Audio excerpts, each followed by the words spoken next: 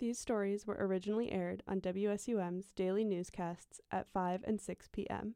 Tune in at 91.7 FM Madison or stream worldwide at WSUM.org.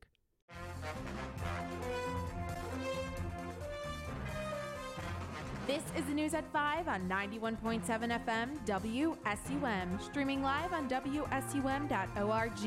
Here's your 5 o'clock news update.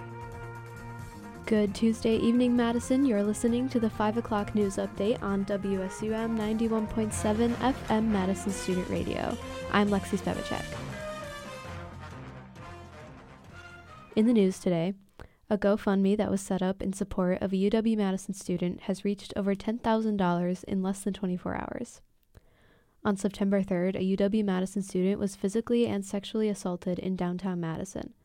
The student was put in a medically induced coma after arriving at the hospital. 26-year-old Brandon Thompson was arrested and faces charges of first-degree sexual assault. Last week, his cash bond was set at $1 million. The fundraiser was created by the RCC Sexual Violence Resource Center. It aims to help cover the costs of the woman's recovery. As of Wednesday afternoon, the fundraiser has reached over $11,000. In national news, Mitt Romney announces he will not be running for re-election. Here's Carson Kloss with the story. Mitt Romney announced that he will not run for re-election in 2024. The news likely means a contentious battle for senator in a Republican-dominated state. His retirement came with a subtle jab at party frontrunners Joe Biden and Donald Trump. He stated that he would be in his 80s by the time the next term is finished. He urged that a new generation of leaders should be in charge of making decisions for the world that they will be living in. While not a direct stab, the president and former president are 80 and 77, respectively. Romney has been fairly popular in Utah, a state that has not fully embraced the brash style of Trump politics. Romney was the only member of the Republican Party that voted to impeach Trump in 2020, making him the first senator in U.S. history to vote to impeach a president of their own party. He was one of 7 GOP senators to vote to convict the former president in the second impeachment.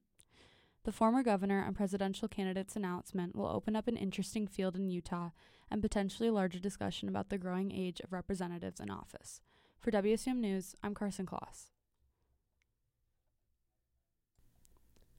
Thanks, Carson. Turning over to sports, here's RJ Carroll with an update. Today in Badger sports, the football team is continuing preparation for their final non-conference game of the season this week against Georgia Southern. The team is looking to bounce back from last week's loss and put their foot on the gas heading into Big Ten play.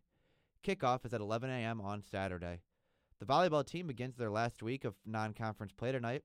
They play in-state rival Marquette at the Fiserv Forum before traveling to Florida to take on the number 3 ranked Gators Sunday afternoon.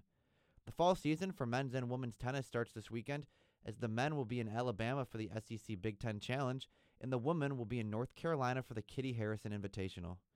Josh Trucken, a sophomore on the UW cross-country team, has been named Big Ten Cross-Country Men's Athlete of the Week, following his individual victory in the 8K on Saturday.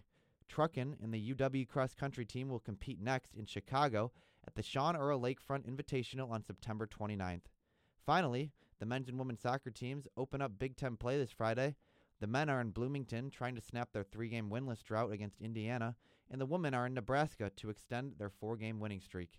In professional sports, the Brewers are looking to keep the good times rolling against the Miami Marlins tonight, as they remain 4 games up in the division with about 3 weeks left in the regular season. First pitch is at 6:40. Finally, the Packers began preparation today for their road test against the Atlanta Falcons this Sunday. They will look to start 2-0 before their home opener next weekend against the New Orleans Saints. For WSUM News, I'm RJ Carroll. Thanks, RJ. Now onto the weather. We have an update from Vince Naiman. Good afternoon, WSUM listeners. We are back this September 13th day for your third weather forecast here on WSUM News. Forecast out there, mostly sunny skies. There are some clouds up there, a little breezy today as well. Definitely chillier after those storms rolled through last night. But it is a welcoming temperature after the heat and humidity we had the last few days. This is Vince with WSUM News. We'd like to thank Channel 3000 for being our news partner, and thank you for tuning in. From the WSUM News booth, I'm Lexi Spevacek. Have a great evening, Madison.